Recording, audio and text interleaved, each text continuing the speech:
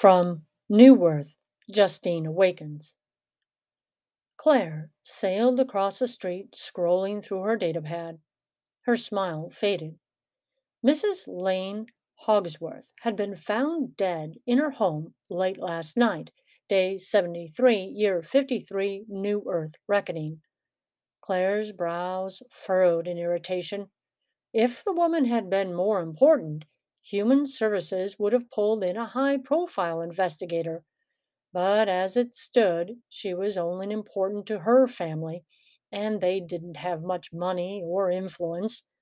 After all, the deplorably dark saying, "It's only human," held sway in a world where humans were the minority and considered by some to rate only slightly above their wildlife counterparts, like snakes and eagles. She checked the time and her scowl deepened. If Bala showed up late for his first big assignment, there'd be trouble. She wasn't going to blow this case, not for him and his silly fool addiction to hearth and home. Not that she minded his family ties mindset. Everyone had a right to an obsession. She planned to build a safe house in the wilderness someday. She'd even saved up for flying lessons. But with each new case, she realized there was no escaping New Earth reality, not even on an island. Claire rounded the corner and ducked into the breakfast nook, nearly colliding with Bala's skinny frame. "You're late." "Am not." Bala held up his datapad and smirked. 30 seconds to go." He tapped his finger on his wrist screen, his copper-colored face breaking into a wide smile. "Good thing I have a timer, or I might have been. You should have seen Kendra jump when the alarm went off.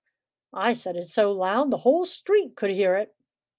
Claire shook her head and waved him through the door. "It amazes me that you still manage to keep your head attached. Some folks don't take kindly to loud noises. How about if—" A 7-foot Ingot hostess with thick bio armor and leathery skin ushered them to a booth in the back. "A buwok took offense. You know how irritable they get with high-pitched sounds. One could have slipped over and picked off half your family." Bala grimaced. "You're always exaggerating. It so happens that we do have a shapeshifter down the way, but we've been on very good terms ever since I saved one of their pod thingies from submersion. How it got in the gutter, don't even ask. But I was in the right place at the right time, and as secretive as they can be, they really do have a deep capacity for gratitude." "Oh, please." Claire looked up at the impatient hostess. "Coffee, strong as you can make it while still keeping it liquid, a honey grain bar, large Energizer salad, and fruit of the day." The hostess turned her full black-eyed glare upon Bala, who was perusing the menu as if he hadn't memorized it long ago. "Coffee, cream, toast, and some bacon and eggs?" The hostess lunged. She gripped Bala's heavy plaid shirt and hauled his whole body into the air, leaving Claire stunned into gasping silence. With his arms flailing helplessly, Bala had just enough air to beg. "Just a joke, really. Kidding. I didn't mean anything. Seriously, let me down, please." The hostess dropped him and shook her datapad in his face. Her techno-organic armor glistened a reddish purple as her breathing helm hissed. "You want to order, then order. No sick jokes. Eggs and bacon, what next? You think it's funny to talk like that?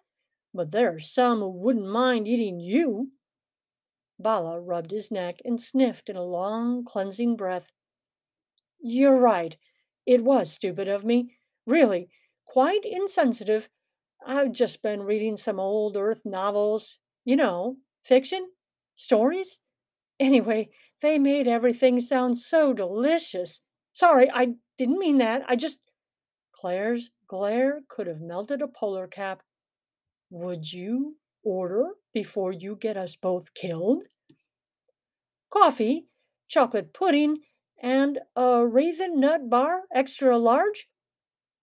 The hostess pounded away, huffing. You are such an idiot sometimes, you know that? What was I thinking when I hired you? Bala's eyes twinkled mischievously. Oh, you were thanking God above that I'm going to save you from the hideous fate of trying to solve all of humanity's problems single handedly. It's funny how we don't recognize our good fortune when it's staring us right at us. Bala's grin practically engulfed his face. Slapping her hand on the table, Claire leaned in and hissed, Good fortune? It was pity, pure and simple.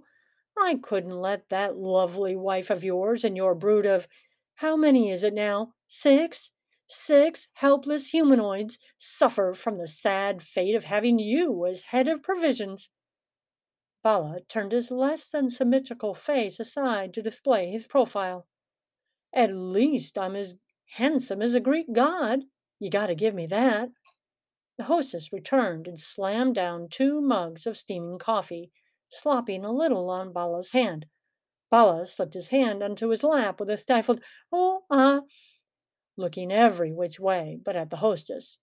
Claire nodded her appreciation and waited till the hostess stomped off. As I was saying, we have a job to do. Mrs. Hogsworth didn't blow a hole through herself. Her husband is nearly suicidal, and her son wants revenge.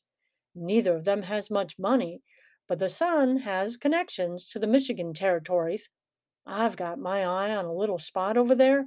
If we can work out a deal, I might be able to find a place for my island getaway, and you might get a little stretch in the woodlands on the northern coast. It'd be away from the usual madness, and you could raise your clan in relative safety. Claire clapped her hand on her forehead.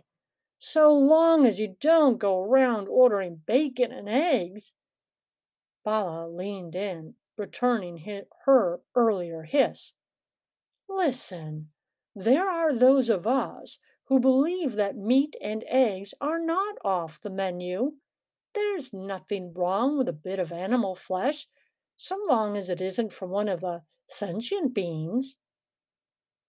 Tell that to one of the race relations counselors, and you'll find yourself in treatment, boyo. For more of this novel, check out New Earth, Justine Awakens on Amazon. A.K. Fraley is the author of 15 books, a teacher for 35 years, and a homeschooling mother of 8. Make the most of life's journey. For books by A.K. Fraley, check out her Amazon author page.